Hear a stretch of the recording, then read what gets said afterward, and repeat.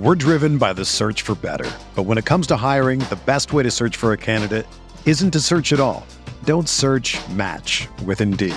Indeed is your matching and hiring platform with over 350 million global monthly visitors, according to Indeed data, and a matching engine that helps you find quality candidates fast. Ditch the busy work. Use Indeed for scheduling, screening, and messaging so you can connect with candidates faster. Leveraging over 140 million qualifications and preferences every day, Indeed's matching engine is constantly learning from your preferences, so the more you use Indeed, the better it gets.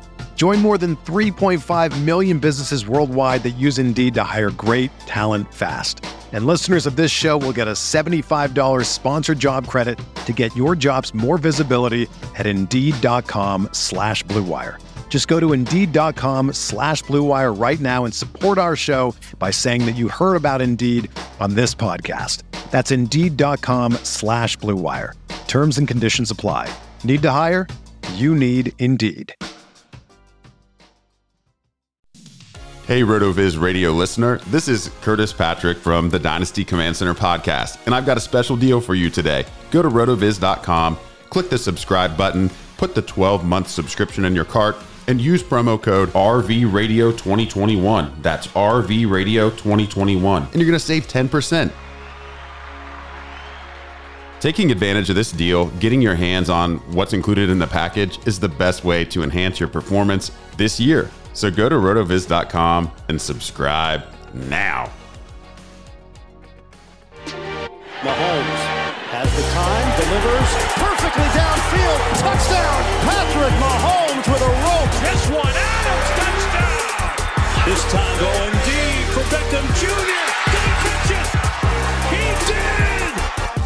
Hello everyone, welcome back to RotoViz Overtime on RotoViz Radio. My name's Colin Kelly. You can follow me on Twitter at Overtime Ireland, and once again joined by Sean Siegel, who you can find on Twitter at FF_Contrarian. I know he's been plugging that Twitter account on the Stealing Bananas podcast, so I haven't mentioned it in a long time, but Sean he's telling us if we get 200,000 subscribers, that's all we have to do. We get him back on there. So Sean, how is have you found the login details to your Twitter account? It seems like there's probably a backdoor somewhere. So I'm somewhere between 0 and 200,000 followers away from that 200,000 follower mark. Any day now, probably we'll be right at that level, and I can start tweeting again.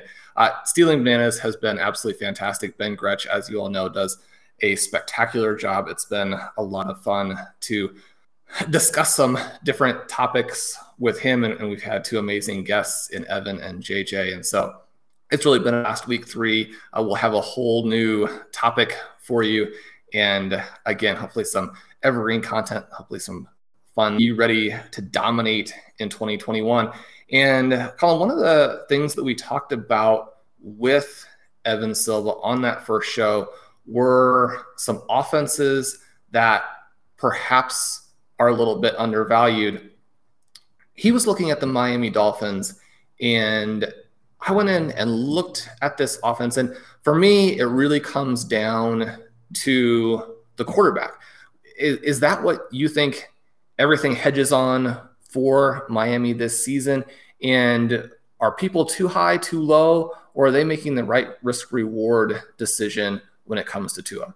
We often talk about the second-year jump for wide receivers and quarterbacks, and Tua did show some interesting bits last year. I think the overall handling last year from the Dolphins probably has influenced people in their drafts this year. I have said on the show that I'm not the biggest fan overall, and I'm not drafting them really that much this year, but I do think it obviously matters dramatically how this offense does. But I think just the way they handled him last year, putting him in, taking him out, switching things up on a pretty frequent basis probably wasn't the best thing to do. I think they probably should have left him in there or else left him out on a consistent basis. But what he does is obviously going to influence how these receivers do, how the tight ends do. Like, me and you both are big Gesicki fans, and obviously we have talented wide receivers in this as well, with the likes of Will Fuller coming over. Devontae Parker, I think, is getting a bit overlooked. I think there's a value there.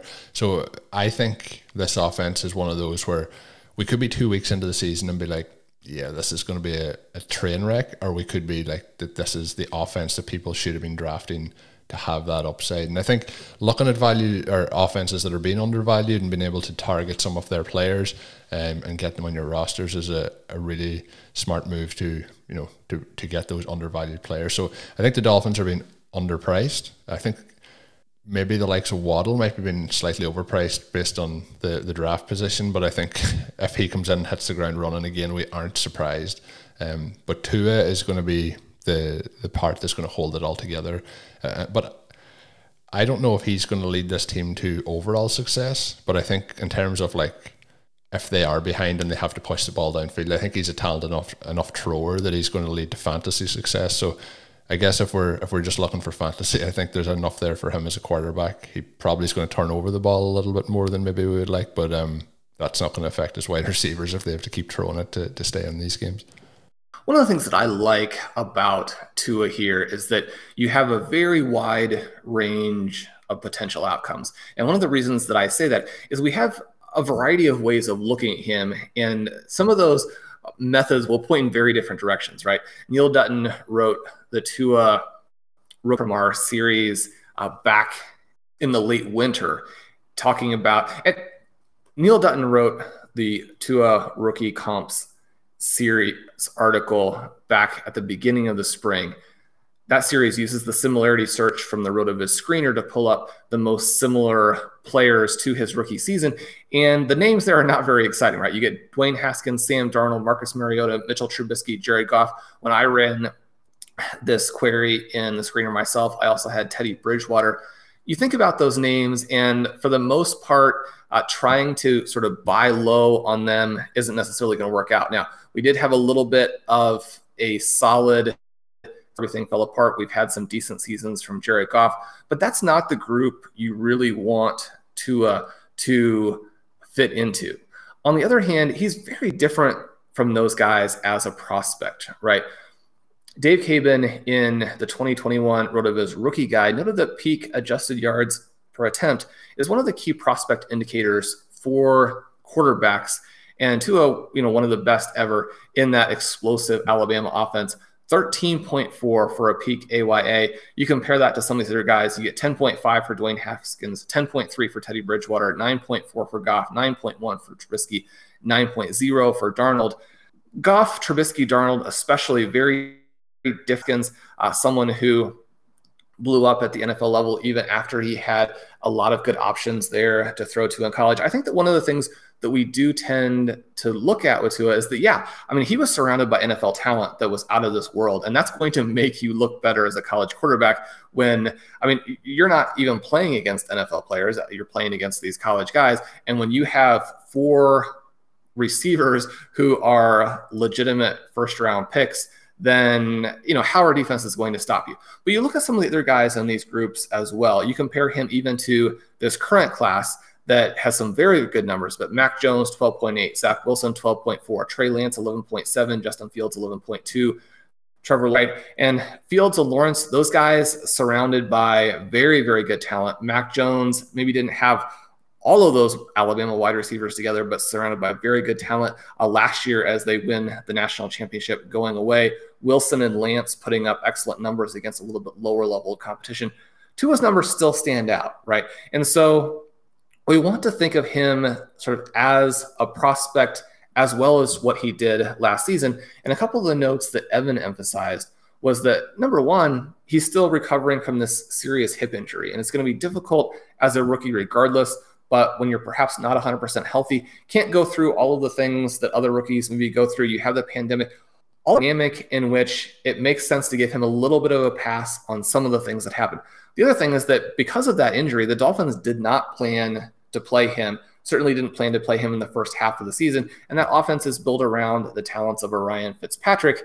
They're different guys, right? You need a different offense for the two of them. Again, not necessarily fair to compare Fitzpatrick to Tua in terms of just how they did that.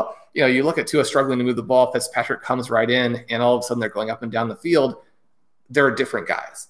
And I've been suggesting I think Fitzpatrick is an excellent pick in the 2021 season. So I don't even think that not quite looking like Ryan Fitzpatrick certainly not looking like him as a rookie, is that big.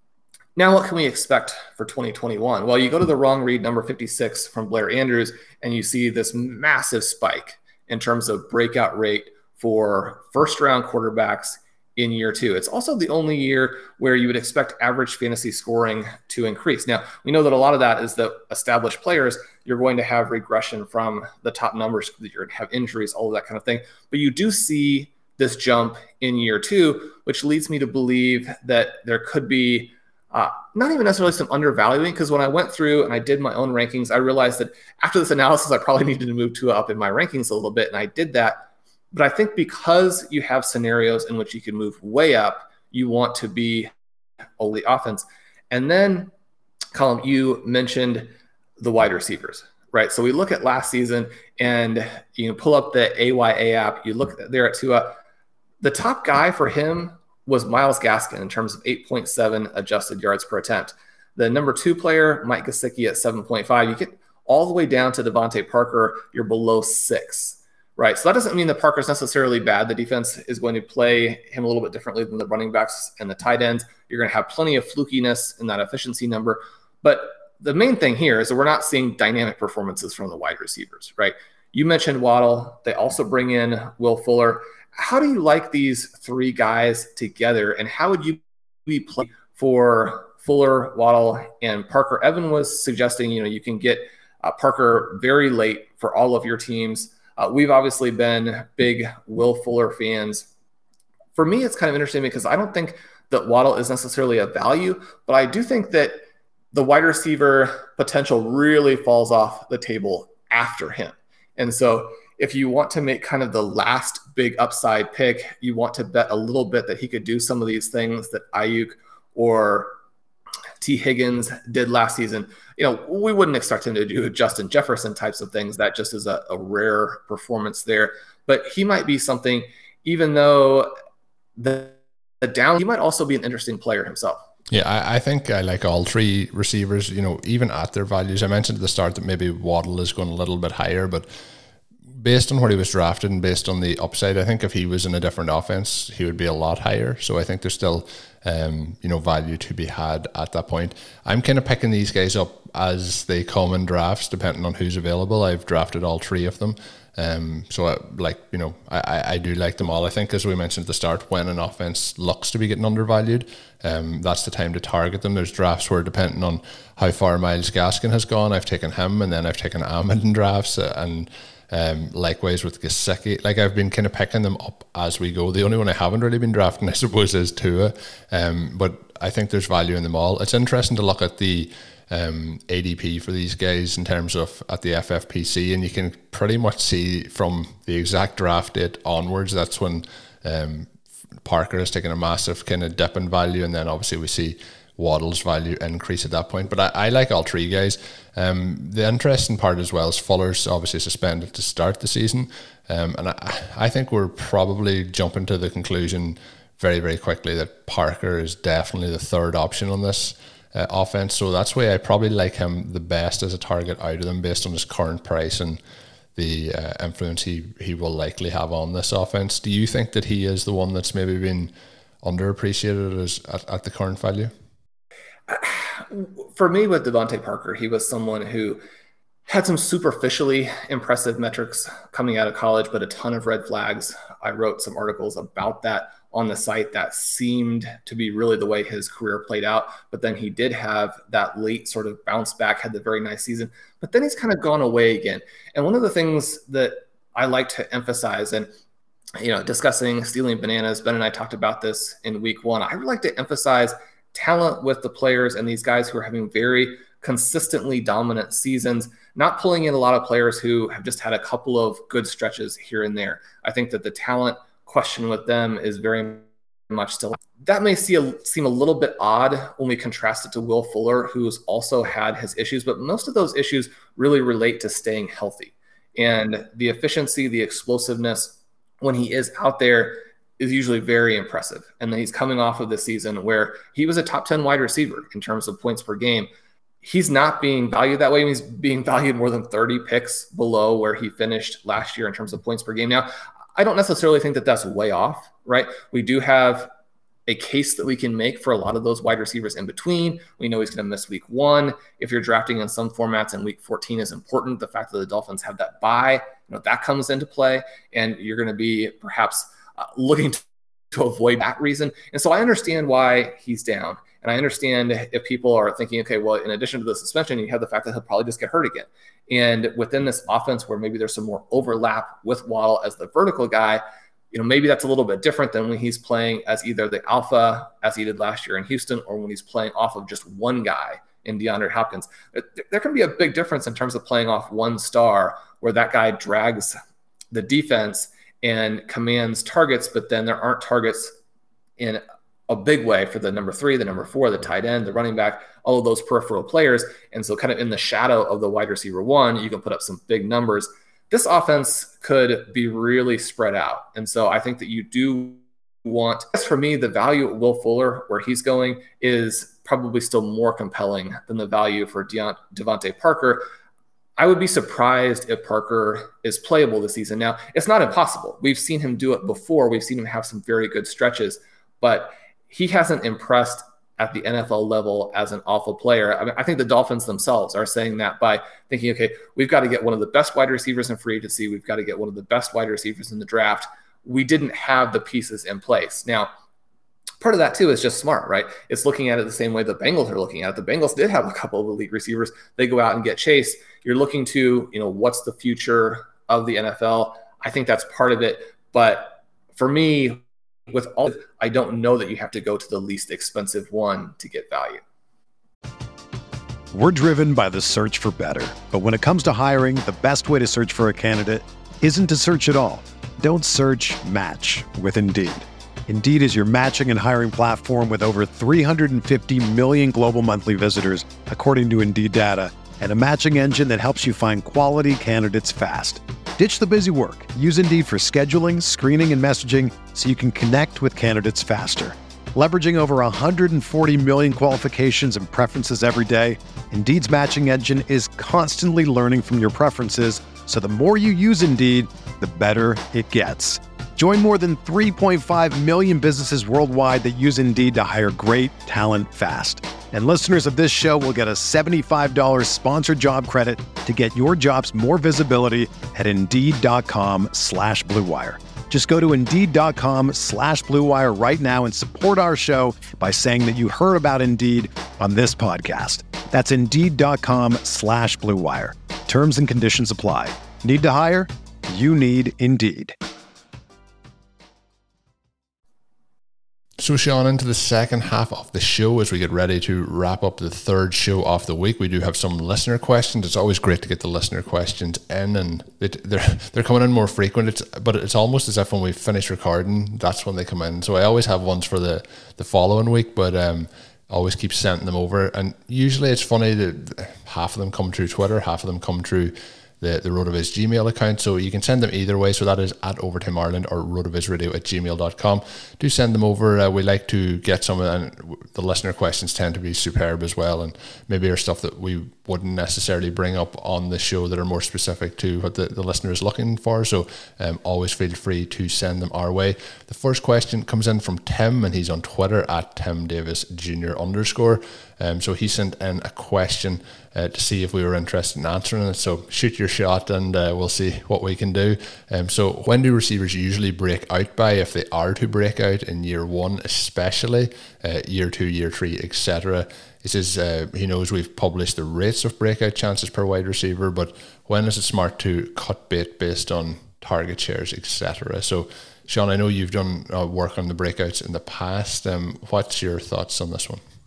Yeah, every season I publish a series of articles looking at breakouts for first-year players, second, third, fourth, and fifth-year players, because backgrounds of those players, the profiles of the players are different, right? So obviously we tend to see the early drafted stars break out in year 1 or year 2. We see a few of those guys hang on and break out in year 3, but the year 3 gets...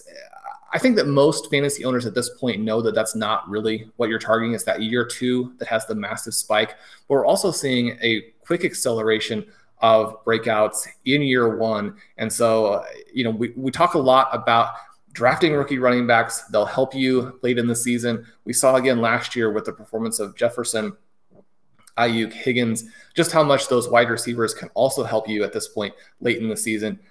In terms of how long time period, the year 5 time period, those tend to be the years where dynasty owners have gone ahead and cut those players or sold them at a much lower return if they haven't broken out to that point.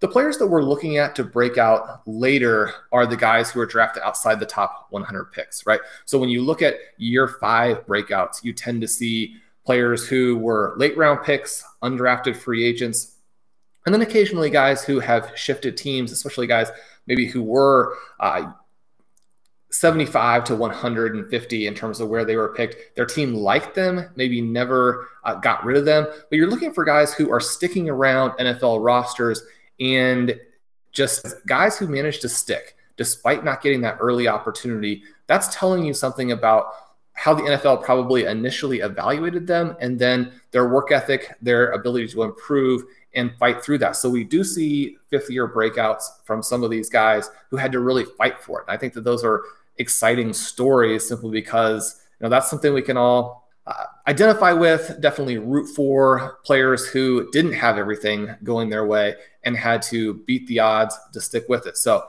year 1, year 2 for the Stars, a little bit then in year 3, year 5 for these guys who really had to fight for it. And you can check out the series on the site looking at even some of the more of those profiles. But I would be looking to move receivers after year 2 if they still have that dynasty value, but they haven't broken out yet. You do have some guys where you can tell that they're on the verge. Maybe you acquire them if someone else is trying to sell them at a discount. But I think that year 3 range is the area where it's interesting because you're going to see some very different prices. I would look to buy low, sell high, maybe even the same guy you're buying in one league, selling in another, because for some of those players, they're going to be very controversial at that point in their careers. You're going to get different pricing that you can take advantage of. Yeah, very, very interesting answer, Sean, and a good question there from Tim. Next question is from Jason Lagatek, and messages, hey, Sean and Colm, love the show. He had a question regarding dynasty cut decisions / waiver wire additions. Is it time to cut the Cardinal players like Benny Snell, Andy Isabella, Eno Benjamin, all favourites of ours in the past, in terms of adding some rookies from the waiver wire like Jamar Jefferson, Anthony Schwartz, Jacob Harris, and Brevin Jordan? Yeah, so, he's asking, how do you decide when to cut a dynasty prospect that you like coming out of college but hasn't broken out yet? This, I think, takes us back a little bit to that previous question, even though we're kind of looking at a few more running backs in this second one, have so much that they have to do to break out. Now, Isabella, one of those players, he's a pretty easy cut. He was a higher pick. He hasn't hit the marks that we need. He's going into year 3 and yet is very much outside the Cardinals' plans. If you're in a deep league, he's someone who might end up doing better with his second team, but it looks like he may just be straight out of the NFL. I think that Benny Snell and Eno Benjamin are interesting ones. Snell, because he's still not necessarily that far away from being the starter in an offense that is going to be dynamic, but I think that you might prefer an Anthony McFarland as sort of your contingent bet behind Harris at this point. He's someone that I have cut in some leagues for a Jamar Jefferson, where I think that these young guys, there's a wider range of outcomes still for the young players, even though players who are drafted late, we know that the odds are obviously not in their favor. But Jefferson, that incredible production profile, I want to see if he can become, the next Myles Gaskin, for example. So much of what he has done fits directly into the level of, or the profile that Gaskin has. Now, he's got some guys who are in all likelihood a lot better than what Gaskin had ahead of him, but you don't know how much an injury to a DeAndre Swift could quickly change the dynamic there. Jamal Williams also on that team, but I think Jefferson really the sleeper in terms of what could happen. We look at some of these other guys. Jacob Harris is somebody we've been writing about game all of the way there, and now some of the reporting from the Rams is that he's looked very good and may have an opportunity sooner than people thought. I think because of the positional value, he's the guy that you're definitely wanting to look at there. And then Anthony Schwartz, our pick as someone who could be the next Terry McLaurin. Now, in a likelihood, that's not going to happen, but he has some characteristics that fit in the type of profile that you want to take a flyer on. These guys who don't have any outstanding characteristics, they're solid in production, but underwhelming. If you couldn't produce at the collegiate level, then your chances of really producing at the NFL level are not great, unless you have something like crazy speed or this amazing size, athleticism profile. So Schwartz a risk on a little bit more. And so I do like stashing those guys. I think that we want to move guys like Snell and Benjamin. Benjamin, when you look at his situation, I mean, last year was pretty demoralizing because they didn't give him the chance to be someone like an Aaron Jones. We comped him to Aaron Jones in terms of their production profiles, in terms of their athletic profiles, very, very similar. It looks like even though the tested athleticism is almost identical, that Benjamin's actual on-field athleticism falls far short of what Aaron Jones is able to do. And yet at the same time, we talk all the time about second-year running backs and trying to buy low on them. Guys who are disappointments at rookies at that position make fantastic buy lows. The problem just guys. And so if you're going to buy low on a Zach Moss in his range, buying low on an Benjamin essentially just means putting him on your watch list, right? So that's kind of how we have to balance some of those decisions. I think that you cut them, you move to some of the rookies who are going to move faster. If you get good news on a Schwartz, if you get good news on a Brevin Jordan, I think that some of those guys will move. Now, Jordan, in that situation with the Texans and really losing a lot of shine during the draft process, maybe not as much, but you want to be owning the guys where a insignificant news blurb could suddenly make them someone that you could trade for something meaningful. And then if it's a future pick, you slide Benjamin right back into that last spot on your roster. The other part is kind of looking as well at, feeling a little bit too hesitant to churn the roster in Dynasty and missing out on some of those waiver wire additions. Have you a process, Sean, for, when to move those guys out, or if you have, say, ownership in, 5 to 10 leagues of a certain player, losing a percentage of them in terms of churning the roster, or do you just make that on a player-by-player call? Yeah, I think, he mentions a couple of the names from the recent past of, going back and forth on James Robinson and deciding to pass, cutting the bait on Mark Andrews a little bit too early. Some of that is just going to happen, right? And so you're looking through here, James Robinson, somebody like, Benjamin, he was kind of the other guy where we're like, you have to have, when we're talking about the prices for people like Benjamin, like Robinson, to have even one of the two of them hit, that's very encouraging based on what the NFL teams put into them. So again, we're really trying to be evidence heavy in terms of deciding on our stashes. There are a lot of guys drafted at the running back position between rounds 4 and round 7. The guys who are not that athletic and weren't that productive, but the teams for some reason have decided to pick, those guys are probably not worth a stash. Now, if they start to generate huge buzz, you always want to be proactive, move some of those guys on, try and trade some of your other guys off. We talk a lot about moving all of the value that your dynasty roster represents into the current year. So trading future picks. You can also make space by trading some of the present into the future, right? And so if you have some guys that you want to add and you're running out of spots, move one of your players who does have value. Now, maybe you're not going to move a clear-cut starter or someone who, say it was a redraft league, would be a top 4 or 5 round pick. You probably want to play that guy this season.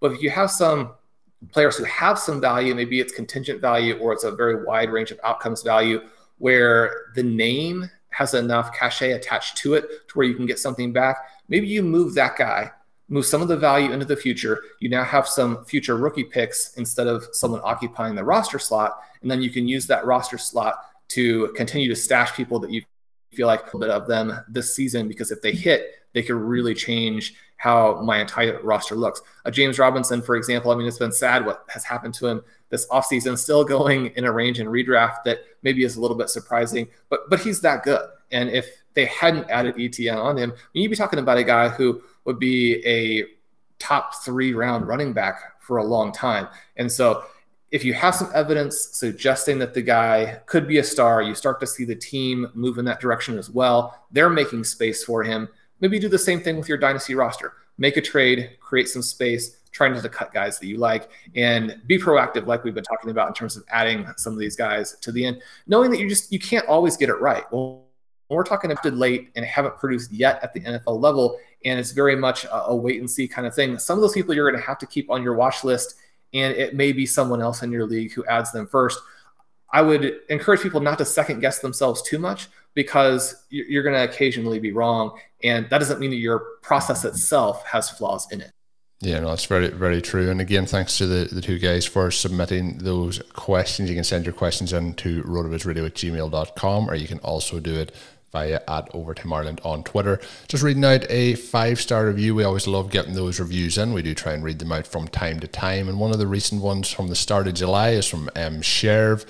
He says, "It is the best kept secret, the absolute best fantasy football podcast. The knowledge and different ways of thinking about fantasy football make it very unique, and I always end up as a contrarian in a very good way in my leagues because of these guys." So thanks again for dropping that 5-star review. If you haven't already left a review for the show, we would much appreciate if it was something you could do. It only takes a minute or two, and it helps us out a lot. So thanks for anyone who has left a review over the last couple of months.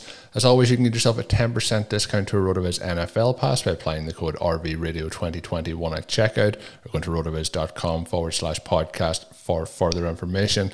Before we take the show out, Sean, I just want to give you another moment to mention the Stealing Bananas podcast, if you want to give it a little plug for the listeners to check out this week.